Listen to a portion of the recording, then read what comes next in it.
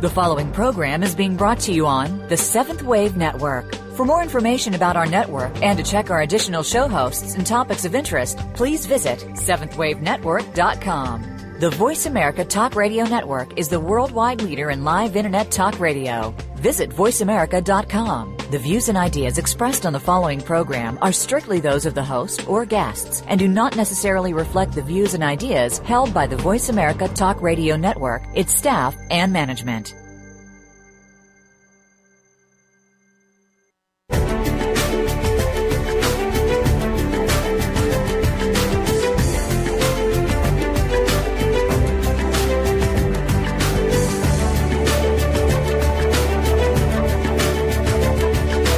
Welcome. You've entered the realm of 1111 Talk Radio. Your host is Simran Singh. It's time to discover your own language with the universe. Learn to empower yourself, broaden your mind, open your heart, and discover who you are. Now, here's your host, Simran Singh. So good to be with you this week. I am really excited about the book that we're going to be talking about and the guests that I have on for a couple of different reasons. As many of you know, I'm embarking on a tour around the country. I'm really wanting to challenge a lot of belief systems about money and about how we think we have to behave and what we have to achieve and whether life works on our behalf or not. So, of course, being someone that believes that we have conversations from the universe, that we have conversations, in fact, with the universe, like the title of my own book, I was thrilled to get Life's Operating Manual because it so speaks to many of these questions, and I want to dive very deeply into some of these things that some of us are starting to feel internally that just don't resonate in the world anymore, that we are now in a different place and wanting to see life operate in a different way than what we have been shown as it to be. Tom is the acclaimed Hollywood director of Bruce Almighty, Liar Liar, Ace Ventura, Pet Detective, The Nutty Professor, and Patch Adams. After suffering a near-fatal biking accident that left him with a severe post-concussion syndrome, Tom reevaluated his life and shed most of his material possessions. Can you imagine the creator of some of these amazing movies giving away much of his money, opening a homeless shelter, and moving into a trailer park? There are not many Hollywood millionaires that would choose to live in a trailer, at least not that far from the film set. Even fewer choose to embark on a mission to carry the message that wealth doesn't bring happiness to the masses. That might sound simplistic. It might sound idealistic. For some, they might say it's flat out corny. But if you look around, you might see that things aren't going particularly well, and perhaps it is time for a new direction. In Life's Operating Manual, Tom Shadyac offers the ideas and historic context for showing readers that there is a better route to happiness. He's living proof of this effectiveness, and this is an opportunity for us to explore some of those deeper conversations in regard to money, motivation, ambition, and so much more. So without further ado, I'd like to welcome Tom Shadyac to 1111 Talk Radio. Welcome, Tom. Thank you. Great to be here. Appreciate the opportunity. Oh, absolutely. There are quite a few questions that I have, and I want to start off first, just since many people know of those movies that you have been so much a part of. If I look at many of them, they are about the journey. They are about the journey of life, and they, in a sense, kind of poke fun at some of these many points that you even have within Life's Operating Manual. Do you think that the course of your life taking you through some of these things and through comedy is part of what has helped you to come to some of these realizations along with your own spiritual seeking? Well, yes, of course. There are steps on the journey. You know, when you look at the films I've done, even when I wasn't aware that something was a hold of me, like even back to the days of Ace Ventura, that was just an ode to joy, which is, you know, laughter is a beautiful, sacred tradition amongst we humans and in culture. But even when I wasn't aware, when I wasn't awake to our impact on the environment and the respect that I was learning to have for animals in the natural world, it was alive in my work, and the work that was working through me. And all of that work, of course, they are stepping stones, or little parables, if you will, that have led to a documentary I did called I Am, which is about my own story, and then Life's Operating Manual, which, as you say, dives deeper into these issues and into this better world, which is literally sitting right in front of us. And I do want to mention to my listeners that if you have not seen the documentary, it is wonderful, and I urge you to definitely take a look at that.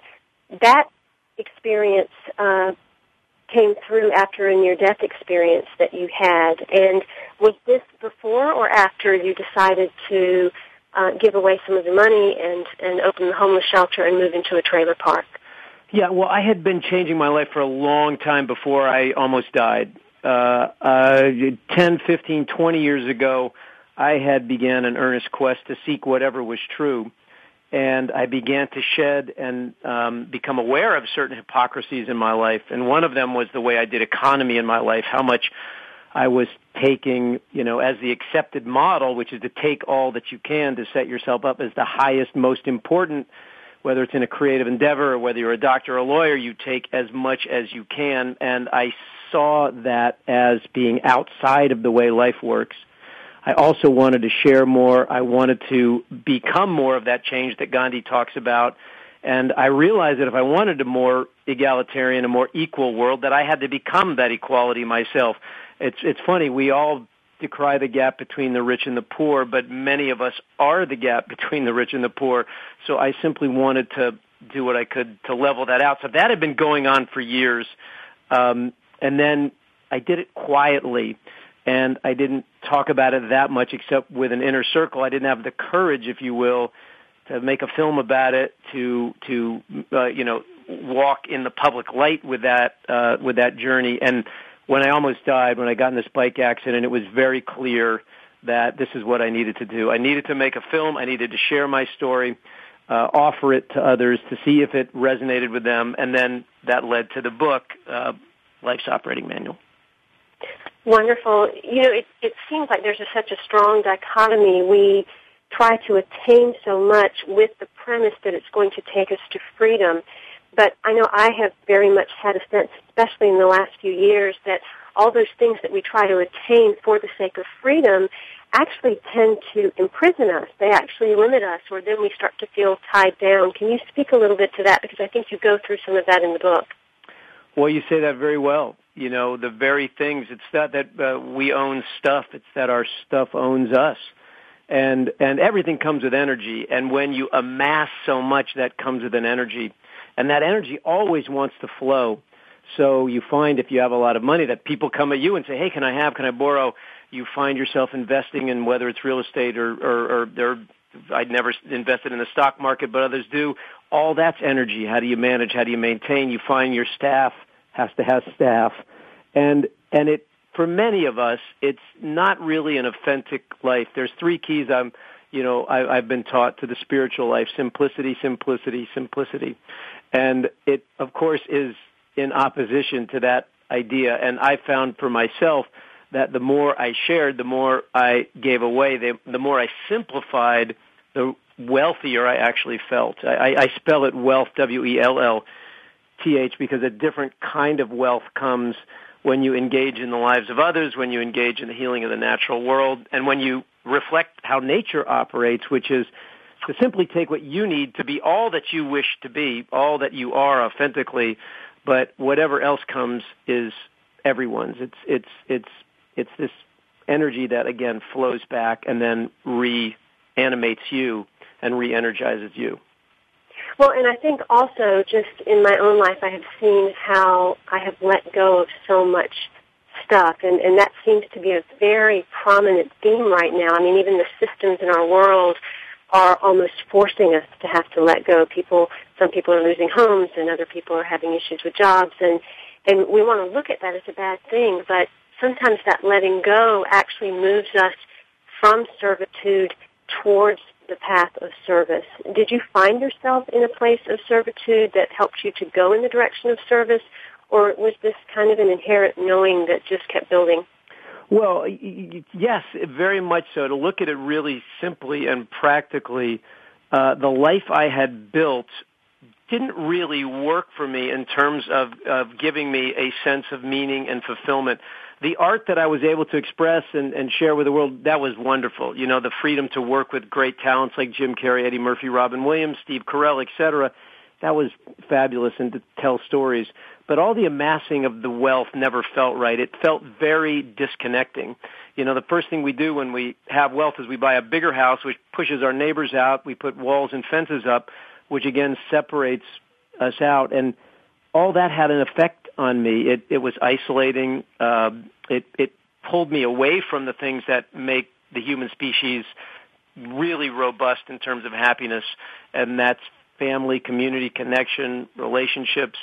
And so as I tried that model, you know, I did what society taught me to do. I always ask a very simple question: how's that working out for you? And it simply didn't pay, and in the truest sense. And so then the more I, again, engaged in the sharing, the service with others, having served wealth, I then began to serve others and to use that wealth to serve others. And that brought that feeling, that expansion in the chest, the vagus nerve firing, if you want to get down to the physiology of it, altruism, literally lighting up our cellular structure. And that, the more I continue to dive into that, the more joy I feel in my life. And so I simply follow what works. My guest today is Tom Shadyac, and Life's Operating Manual is his new New York Times best-selling book. It answers a simple yet provocative question: is it possible that life comes with a similar set of guidelines, that we actually do have a manual, once reserved for exploration by poets, prophets, and philosophers? Shadyac, the man behind such comic hits as Ace Ventura, Pet Detective, brings a new voice to the mix, inviting us into a conversation that is both challenging and empowering. He looks at the workings of nature and the ideals of the longest-lasting civilization on Earth in a series of essays and dialogues between the voices of truth and fear. And through this examination, he opens our eyes to one underlying principle that should guide the human race: love. This single principle is, in essence, our operating manual, and its instructions are very simple. The question he then sets out to answer is, do we have the courage to live in accordance with this precept, to step away from how society currently works and the ills we experience because of it? Do we have the fortitude to change and cast aside the ideas that have led to war, poverty, genocide, and environmental destruction? With Tom's inspiring vision of what the world can be and his straightforward advice on how to move toward it, your answer to these questions will be a resounding yes. I urge you to get your own copy of Life's Operating Manual. With the Fear and Truth Dialogues, you can go to lifesoperatingmanual.com and find out all about this book and see lots of other interviews and information, and also about his foundation and speaking. So I definitely urge you to visit that. And while you're on this break, I urge you to contemplate the question: how's that working for you? We'll be right back with Tom Shadyac and Life's Operating Manual.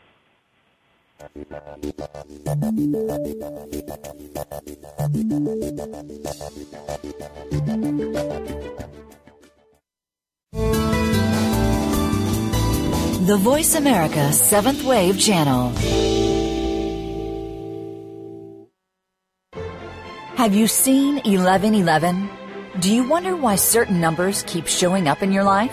11, 111, 22, 33, 444. People all over the world are seeing 1111 and learning the language of universal communication. Subscribe to 1111 Magazine today. www.1111mag.com. 1111 Magazine is a bi-monthly print publication that offers a rich, multi-sensory experience. As you engage with experts and topics of consciousness, become enlightened, empowered, and energized, so you live a passionate and authentic life of conscious choices. 1111 Magazine, a daily staple for lifting the mindset, discovering the heart, and stepping into conscious living. 1111 Magazine. Order now at www.1111mag.com. 1111mag.com. The Voice America 7th Wave Channel. Be extraordinary. Be the change.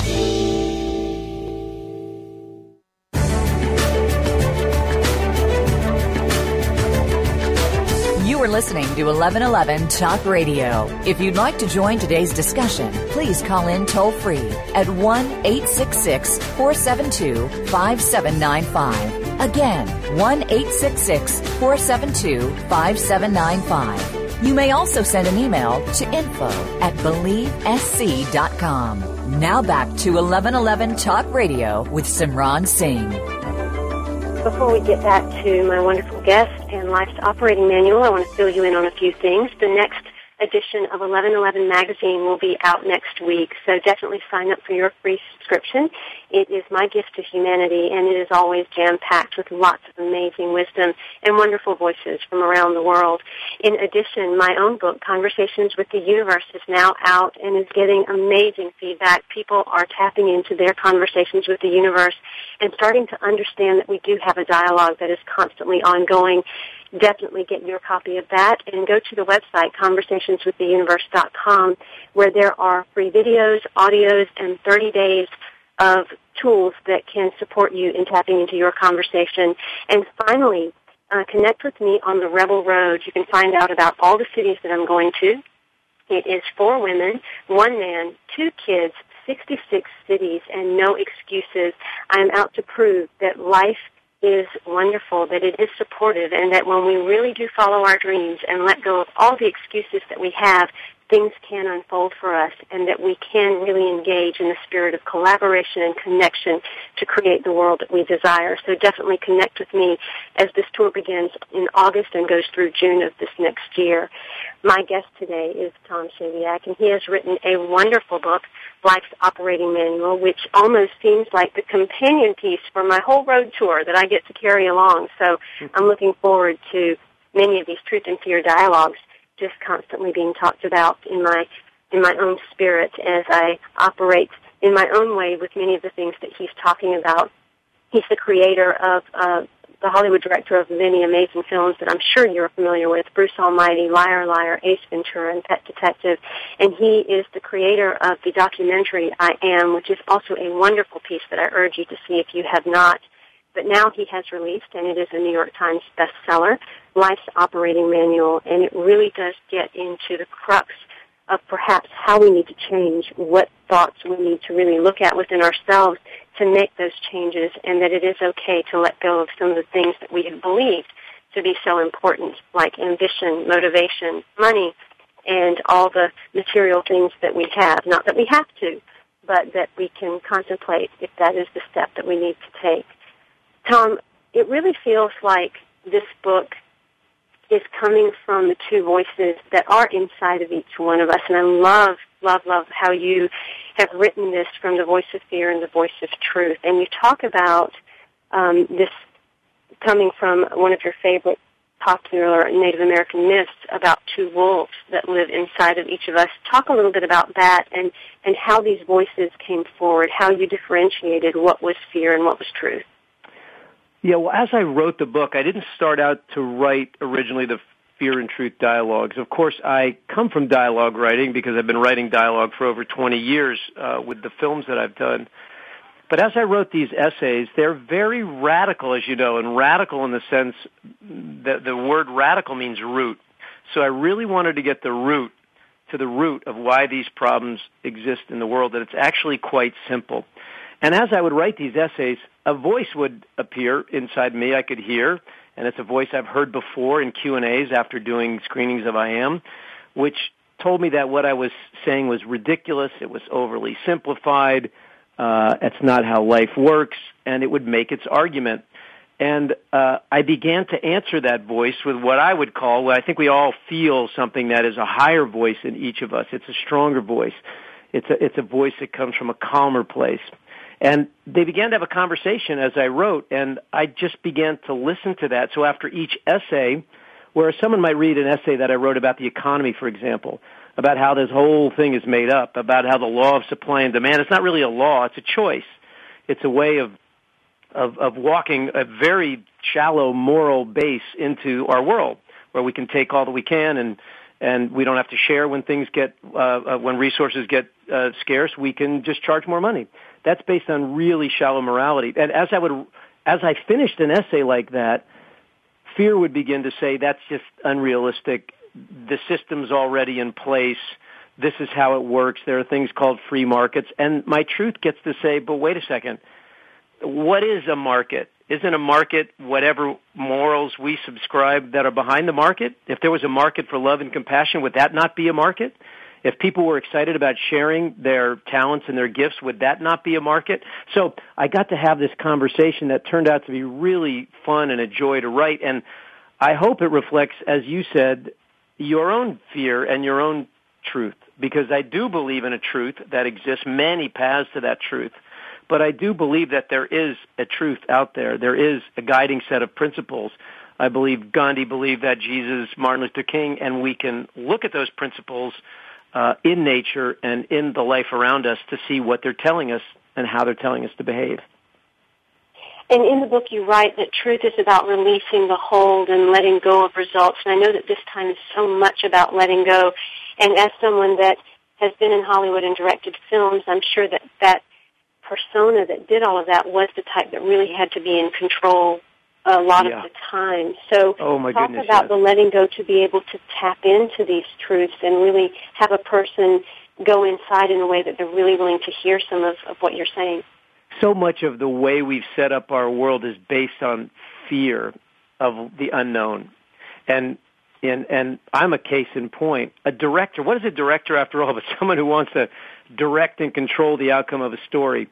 And as I've gotten more confident as a director, I realize that something is actually directing me. And it's the most important quality that I can have as a director is to listen. So quite often when I think I'm controlling the outcome of a story, that story is working its way through me. And the more I serve that story, the less I'm even aware of where that story is going. Characters begin to speak to you. And so much of that is true about life. You know, if we hang on to the riverbank, as I say in the book, you know, it creates a tension. We get very stiff and rigid. But if we let go, as every mystic, every saint and sage has urged us to do, just let go.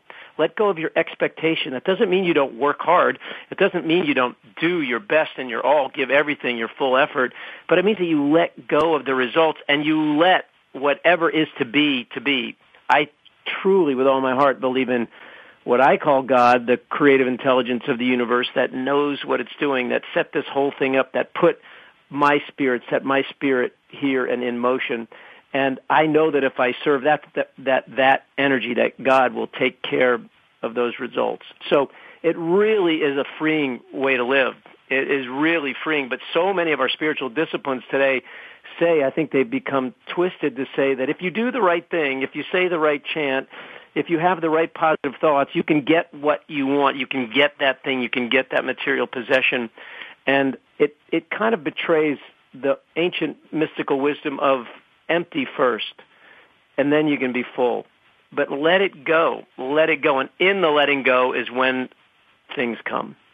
I love the part where you talk about Mary Oliver and how her 10 words spoke to you so clearly. I come from a culture where ambition is very, very strong, and if you're Indian, you're a doctor, a lawyer, or an engineer, is how you're guided to be, and that really touched me when I read through that whole part about ambition, because I think we have become a society, especially in the Western world, that pushes ourselves so much. In her words, the world is broken, Tom. You know that, don't you? Talk about how that really impacted you. Well, Mary was a friend of mine before she was a friend of mine. She's actually a friend of mine now, but she was such an influence on me through her work. She's the best-selling poet in America, and she is, for me, as close to a modern-day mystic, like a modern-day Ralph Waldo Emerson, as we have. And her words had spoken to me for so long. I finally had this wonderful opportunity to speak with her. I share that story in the book, but she said to me before we hung up, the world is broken, Tom. You know that, don't you? And I knew it, and I think many people listening to your show know it as well, that something isn't quite working. That question, how's it working out for you? Something's not quite working. We see this continued growing gap between the rich and the poor. We talk about the middle class so much and how it's dissolving, but we very rarely talk about those who are in poverty, who won't be able to feed their families. Or there are people who will die in this country, far too many people in the most advanced country technologically in the world that can't get an operation, and something isn't working. Mary's poetry spoke to me about that, and it has a lot to do with ambition, and it's the word that you just talked about. And Mary's poetry speaks really clearly about ambition. She questions ambition. She has a line in her poetry, what will ambition do for me? That the fox appearing suddenly at the top of the hill, whose eyes are sharp and confident as they look into mine, has not already done. And here she's saying that the fox has no ambition. The fox is a fox, and it's content to be a fox. And I don't think Mary would say ambition doesn't have its place, but she would ask the question, what are you ambitious for? If you are ambitious like the fox to be yourself, the fox wants to be the fox. We want to be our full selves. If we're creative and storytellers, we want to be the best storytellers we can. But what for? Is it to share that art with the world, or is it to get yourself held up as a king, as a god, as a celebrity with red carpets and a lot of material wealth? Or is it so that you can be a part of the human conversation, that you can share stories of engagement that provoke a conversation, that uplift? So Mary's poetry, like all great mystics, turned things upside down. And I turned this idea through her influence of ambition upside down. So I no longer attach myself to society's ambition. I have little interest in how much a movie makes. I have every bit of interest when I make a film in what it's saying and how excellent is its art and what is the idea that it's putting forth in the human conversation. I so connect to that. I constantly say to people that we are experiencing ourselves, and if we can just stay as experienced, then all of a sudden we're so present to what we are here as that we let go of all of the expectations and the results and all of those kinds of things. That's scary, and that's so wise what you're saying. And for most people, that's scary, and this is where fear comes in. The first thing fear would say to what you said is, yeah, but I got to make a living. And so immediately, I got to make money so I can't follow my heart. I got to feed myself. I got to feed my family so I can't follow my heart. And absolutely, we want and need food and shelter and medicine and those things. But when we really look at that fear and we say, well, wait a second. Is it possible, though, that I might take a step into my heart? What is it that I'm really afraid of? Will I really starve? I have a brother, maybe while I go back to school. Would he let me sleep on his couch or in a room while I'm walking into my heart? And I think when we examine fear is really an illusion. When fear is true, it's not fear, it's truth. If I run out into the freeway and I'm afraid that I'll get hit by a car, that's true. That's not really fear, right? But when we look at fear and we face it and we step into it, it begins to dissipate and go away. And that's what I think the journey is for most people. Walk into the fear that says you can't walk into your heart. My guest today is Tom Shadyac. He is the film director behind such blockbuster hits as Ace Ventura, Pet Detective, The Nutty Professor, Liar, Liar, Patch Adams, and Bruce Almighty. Just about everything today comes with an operating manual, from your computer to your car, from your cell phone to your iPad. Is it possible that life comes with an operating manual as well? That's the simple but powerful premise of Tom's inspiring and provocative best-selling first book. Written as a series of essays and dialogues, we're invited into a conversation that is both challenging and empowering. The question now is, can we discern what is written inside this operating manual and garner the courage to live in accordance with its precepts? You can find out more about Tom and this wonderful book, Life's Operating Manual, with the Fear and Truth Dialogues, by going to his website, lifesoperatingmanual.com. You can find out more about the book there, as well as other resources, his foundation, and his blog. Again, that's lifesoperatingmanual.com. We'll be right back with Tom Shadyac.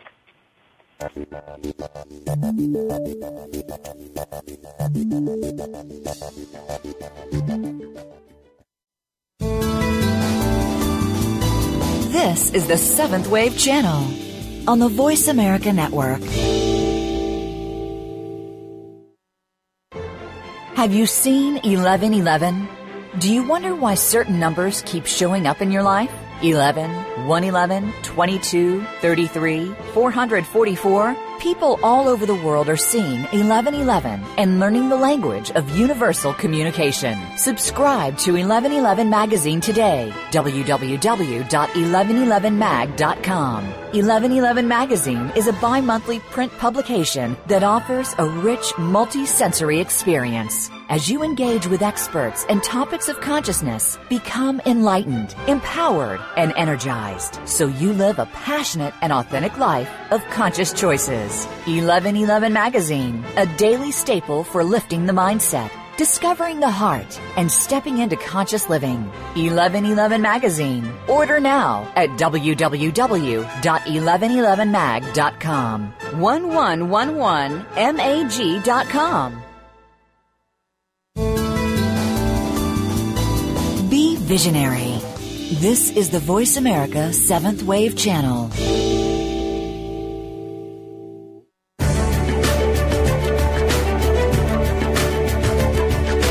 You are listening to 1111 Talk Radio. If you'd like to join today's discussion, please call in toll-free at 1-866-472-5795. Again, 1-866-472-5795. You may also send an email to info@believesc.com. Now back to 1111 Talk Radio with Simran Singh. I am speaking today with Tom Shadyac on his new book, Life's Operating Manual, with the Fear and Truth Dialogues.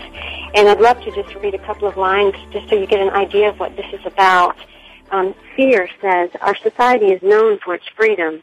Truth replies, almost 1 in 4 of our children goes to bed hungry. Are they free? 50% of our college students have contemplated suicide. Are they free? We leave our parents to die in nursing homes. Are they free? Fear replies, there are problems in every society. It is not a matter of freedom. Truth says, when a child believes he must win to be worthy, when young adults define themselves by what they do and not who they are, it is a kind of slavery. A slave master would envy. Fear replies, and what is wrong with winning? What is wrong with identifying yourself by what you do? People are what they do. And Truth says, and when they are doing nothing, what are they? They are people who feel like nothing. The kingdom of heaven resides within them, and they are distraught over a pause in their paycheck. Fear says, there is nothing wrong with taking pride in what you do, in being able to make it on your own. Truth replies, yes, rugged independence, an idea that conquered the West but did not conquer what needs to be conquered. Fear replies, what? I need to be conquered? I'm good for people. I keep them focused on what is ahead, on their future. And Truth says, which the prophets have duly warned against. It's just incredible how you go back and forth with that dialogue, Tom, and it's so much what I think if we let ourselves sit still and contemplate, we would hear those very conversations. It's almost as if the angel would be on one side and the devil on the other, arguing those points. But we might even hear that call within ourselves to really dive deeper into the truth that we are rather than the fear.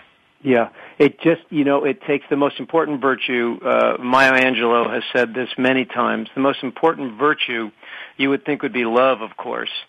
Love is the deepest, richest virtue. But she says the most important is courage. The age of the heart is how that translates, courage, because without courage, you can't practice any other virtue. And it takes courage to ask these questions. There's a saying about it's hard to get someone to understand your point when their income depends on them not understanding it. It takes courage to let all that go. And whenever these voices of fear come up, which say, well, that's just how it is, that's just the way it is, it takes courage to say, well, wait a second, maybe it doesn't have to be. And it's really fun for me to write this dialogue because fear examined is so easily disassembled. It just kind of dissolves when you look at it. And I've had so many of these conversations with people, and they'll eventually say, well, we'll talk about it later, because they're kind of out. Like when you really look and examine and have the courage to ask the question, just ask the question and face it, you find new roads that open that can lead to new life for you. And it's really amazing and surprising and beautiful to explore. Well, and I think that you brought up earlier one of the biggest fears and questions that people have, and that has to do with money. I mean, that seems to be what most people are controlled by, and you have the experience of having had a tremendous amount, a huge 17,000 square foot compound, and then deciding to move to a 1,500 square foot double wide trailer. So how can you share with us why we cannot serve two masters? We cannot serve both God and money. We have to choose. Yeah. Well, look. Let's not dismiss how difficult it is for people who are struggling with resources. I completely empathize, and this is why I want to birth a new way of doing economy in my life, so that others are fed and others are clothed and have money for an education. But what we've done is we've trained ourselves that more money means more happiness, means more life. And where money does make you happy, money is simply a representation of energy. That's all it is. So it's just a go-between between a service, if you will. And so where it makes us happier is when we are homeless, when we are cold and we need warmth, when we are sick and we need medicine, and when we are hungry and we need food. Money absolutely will make us happier, but there is a limit to that. And that limit is somewhere around, they've studied this, around $50,000. But above that, it not only doesn't make you happier, it can inhibit and complicate your happiness. And the problem is for those of us who don't have money, even the idea that we want more, we want to be like the rich person, that furthers the energy in the world that keeps things as they are. So that's serving the master. That's making the God of your life to get there. It's what I call the as soon as tribe. As soon as I get that money, as soon as I get that, then I'll have made it, I'll be successful, I'll be happy, I can be, who I am. And that is a false God. You have to serve the true God, which is the God that resides in your own heart. That's where the kingdom of heaven is. You look for it here, you look for it there, is what Jesus said, but you find it not. You look for it there in money, you look for it there in stuff, but you find it not. For the kingdom of heaven is within you. And that's serving God, serving your passion, your talent, your whatever gift you have, your uniqueness, your authenticity. That's serving God. And you can't serve both. It's that simple. A sailor points toward what he calls true north. There aren't two true norths. There is only one true north. If he's pointing away from true north, even if it's 1 degree, he can be very lost in a very short time. And I think that's why the mystics say you can't serve them both. Absolutely. And you also talk about a cultural story. And do you think that we must understand or at least acknowledge some of the beliefs of that cultural story so that we have a way to then shape life differently? Can you talk about the 3 tenets that make up that cultural story?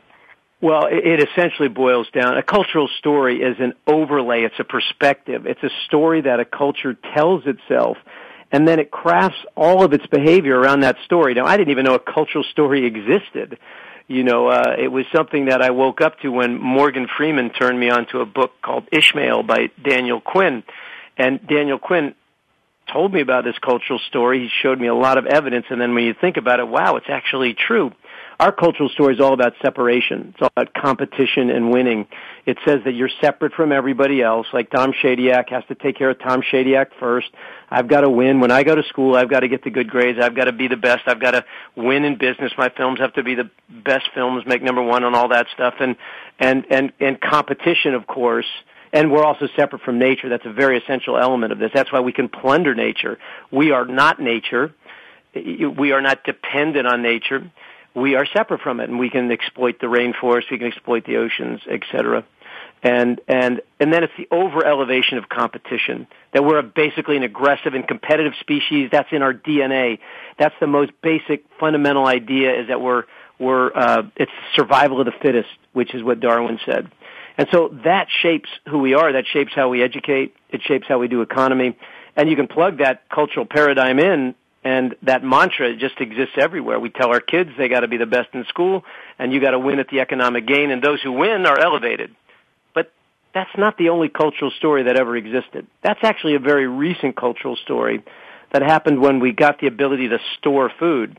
And for most of our species history, 94% of it, there was a very different cultural story that led to a very different balance in the world and a very different harmony in terms of, at the very least, our relationship with nature. And it's what Daniel Quinn calls the indigenous story. And indigenous people knew that they were dependent on nature. They didn't have the ability to store food, to refrigerate. They didn't have the ability to grow crops. So they were utterly dependent on nature, dependent on the earth and her bounty, and they were dependent on each other to help yield that bounty. And so it was a very different story that developed then. That's why the prophets come along after agriculture and say, don't even store into barns. Don't even worry about tomorrow. It has enough cares of its own, right? And consider the birds of the air. They don't reap or sow or store into barns, and yet they're fed. And this is not a point of view against agriculture. It's just a perspective of what happened when agriculture came in. We began to store, we began to separate ourselves, we began to take as much as we could from nature, and greed began to surface, and poverty began to surface, and we began to enslave one another because I could take you as a slave and then have you help me take more. And all that stuff is based on a poisoned ideology. And I think we're waking up to that. I just don't think people see it in terms of a cultural story. They don't understand that the entire Western world, it's not just America, of course, we're just the apex of that cultural story, but the whole Western world is telling this story. It's a game. You've got to go out, you've got to beat your competitors, you've got to win, then you'll be taken care of, and you can then, if you feel like it, you can then give something back. And it's not working. It's creating, it's the root ideology behind just about every problem you see before us in the world today.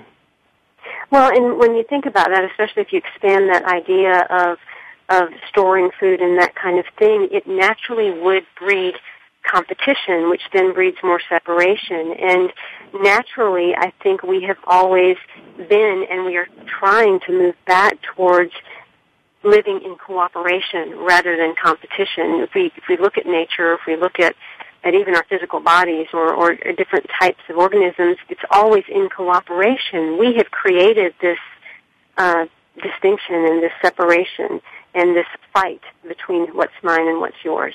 Yeah, very few people see it that way. You're seeing something that a lot of people are not quite seeing yet. I was just on a television show, and a very intelligent host of the show was shocked when he heard the idea that there was any cooperation in nature. I literally had to say, have you ever heard of a herd? And it kind of took him aback. And again, this is a very intelligent talk show host. And it was because we're so trained that that's who we are in our nature. We're just in this war against each other. And it's not at all the story that biology tells, as you said, that nature tells. Nature's an incredible system of cooperation, and every time something rises up and takes more than it needs, it eventually dies. That is a cancer. We define cancer as something that eats without regard for its host. And we are doing that now. Of course, we're eating without regard for our host, which is the earth, but we're also eating the energy of each other. A mental illness that the Native Americans called Wetiko when they saw us come on the shores of America, and they said, this is a disease. They just take and take and take, and they're literally robbing the life of one another. And I think we're waking up to this, though. That's the cool thing, is that we are, like, as a society, as individuals, going, man, something's not working, something's not working. And when you realize that something's not working, that's a wonderful moment, because that means something else can be born that does work. And again, Life's Operating Manual is written because if you look all around us, you can see what does work. You look at the oak tree, it is always taking what it needs, but only what it needs to be the mightiest oak it can be, but it is always giving back freely all of itself to the soil. It's giving oxygen to us, to breathe and other animals to breathe that can, again, help the soil and the microorganisms feed it. So it's a cycle. I asked that talk show host the other day, when was the last time the sun charged you? When was the last time the sun said, well, I could charge a very high price for this the photosynthetic process that gives life. So what can I get for that? If the sun took our philosophy, we'd all be dead within about 20 minutes. And I think we're going to wake up to this. It's just all right in front of us. Yes, absolutely. I was just in Machu Picchu, and those people call it Aini, one day for me, next day for you. If you're reading Life's Operating Manual, hoping to discover the 10 steps to fix your life, you're in for a disappointment. This book is not about 10 steps. It's about one, understanding the simple but significant principle that when truly embraced and embodied, changes everything. So beyond this radio show, you're just going to have to order your copy and read it so that you get all of the good stuff that's in here. You can find out more at lifesoperatingmanual.com, or you can go to Amazon, Barnes & Noble, anywhere online and order your copy. I urge you to. It's some wonderfully written dialogues that you will thoroughly enjoy. So tap into Tom Shadyac's book, Life's Operating Manual. Also, I would like to let you know that some of the past shows that have been on have been absolutely incredible. I've had on Timba Spirit, Linda Graham, Polly Campbell, and many more. So always go back and listen to the archives. There are some amazing voices with wonderful inspiration. Again, we'll be right back with Tom Shadyac and Life's Operating Manual.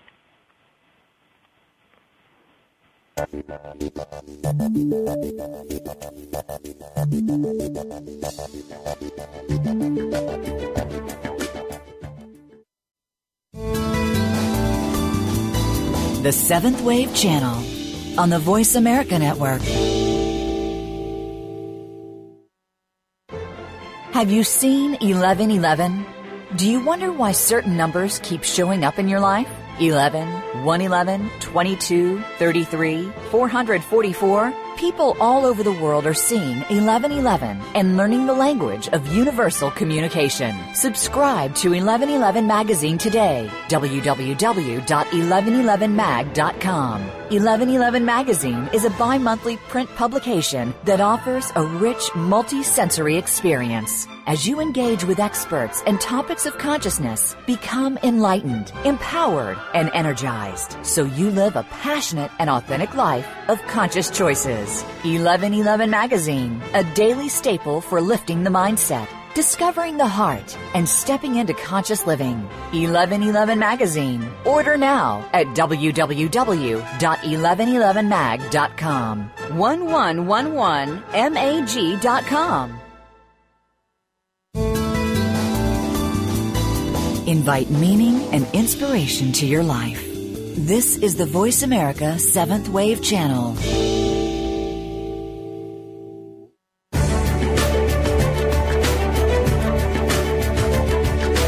You are listening to 1111 Talk Radio. If you'd like to join today's discussion, please call in toll-free at 1-866-472-5795. Again, 1-866-472-5795. You may also send an email to info@believesc.com. Now back to 1111 Talk Radio with Simran Singh.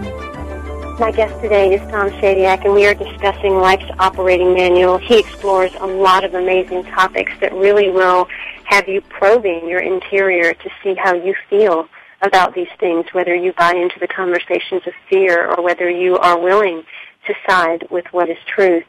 I want to read a short section from Wendell Berry that he has in the book, Life's Operating Manual, and it has to do with our genius, our artistic genius, and whether that is us or that comes through us. It's a poem. Nor do I believe artistic genius is the possession of any artist. No one has made the art by which one makes the works. Each one who speaks as convocation. We live as councils of ghosts. It is not human genius that makes us human, but an old love, an old intelligence of the heart. We gather to us from the world, from the creatures, from the angels of inspiration, from the dead. Barry doesn't mince words regarding the poison that has infected commerce when he also writes, intellectual property names the deed by which the mind is bought and sold, the world enslaved. we who do not own ourselves, being free, owned by theft what belongs to God, so living to the living world and equally to us all. I really liked that poem, and then the dialogue that you had afterward really brought it home. So how do we, in your eyes, move more towards this place of allowing genius to come through us and stepping into this place of cooperation and understanding that this isn't about utopia, this is really about reality? Wow. Well, man, I love Wendell Berry. I was just entranced by that, and I, of course, know the poem. The first thing I believe is to see it. You know, the Buddha wasn't wise. He was simply awake. And it's simply to see it. We're told that we own our art, and the higher the price we can get for it, the better we'll be held up as an important artist. And the Greeks didn't feel that way. You know, the Greeks, Elizabeth Gilbert, who wrote Eat, Pray, Love, articulates the view that the Greeks felt that they weren't geniuses, they were visited by a genius.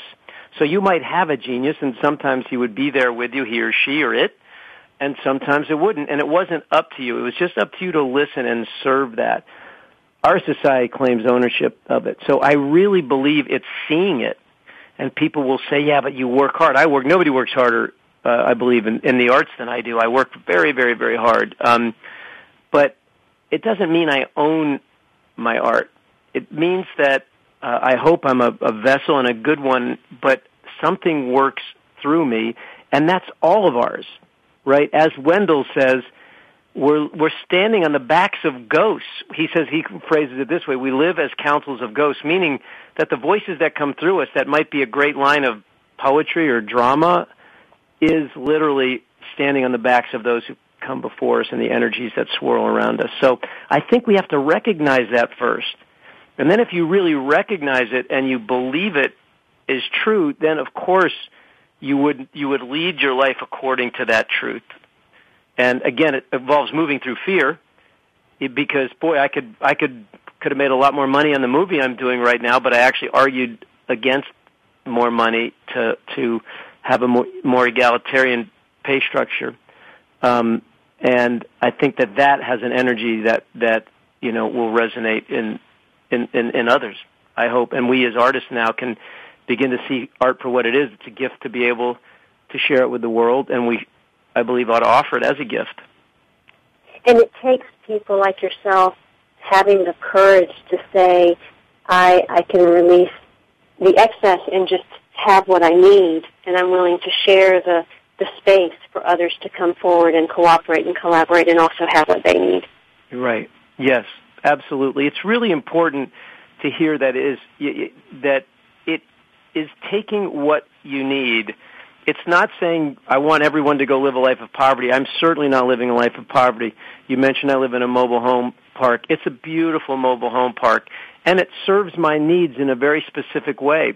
It's simple. It's out of the paradigm, but I love the ocean. It's close to the ocean. I love the mountains. It's close to the mountains, and it has community. So I'm still getting what I need, and our needs are different. You know, some who have larger lives will need more square feet. They'll need a larger home for whatever they use that for entertaining or creating or family. But it comes from just taking what you need. And that's a question we must continually ask ourselves. How much do I need? As opposed to how much can I get? It's a very different life you'll lead if you say how much do I need versus how much can I get. And, you know, my insurance policy, people say, well, what if you don't put enough money away? You know, you could starve.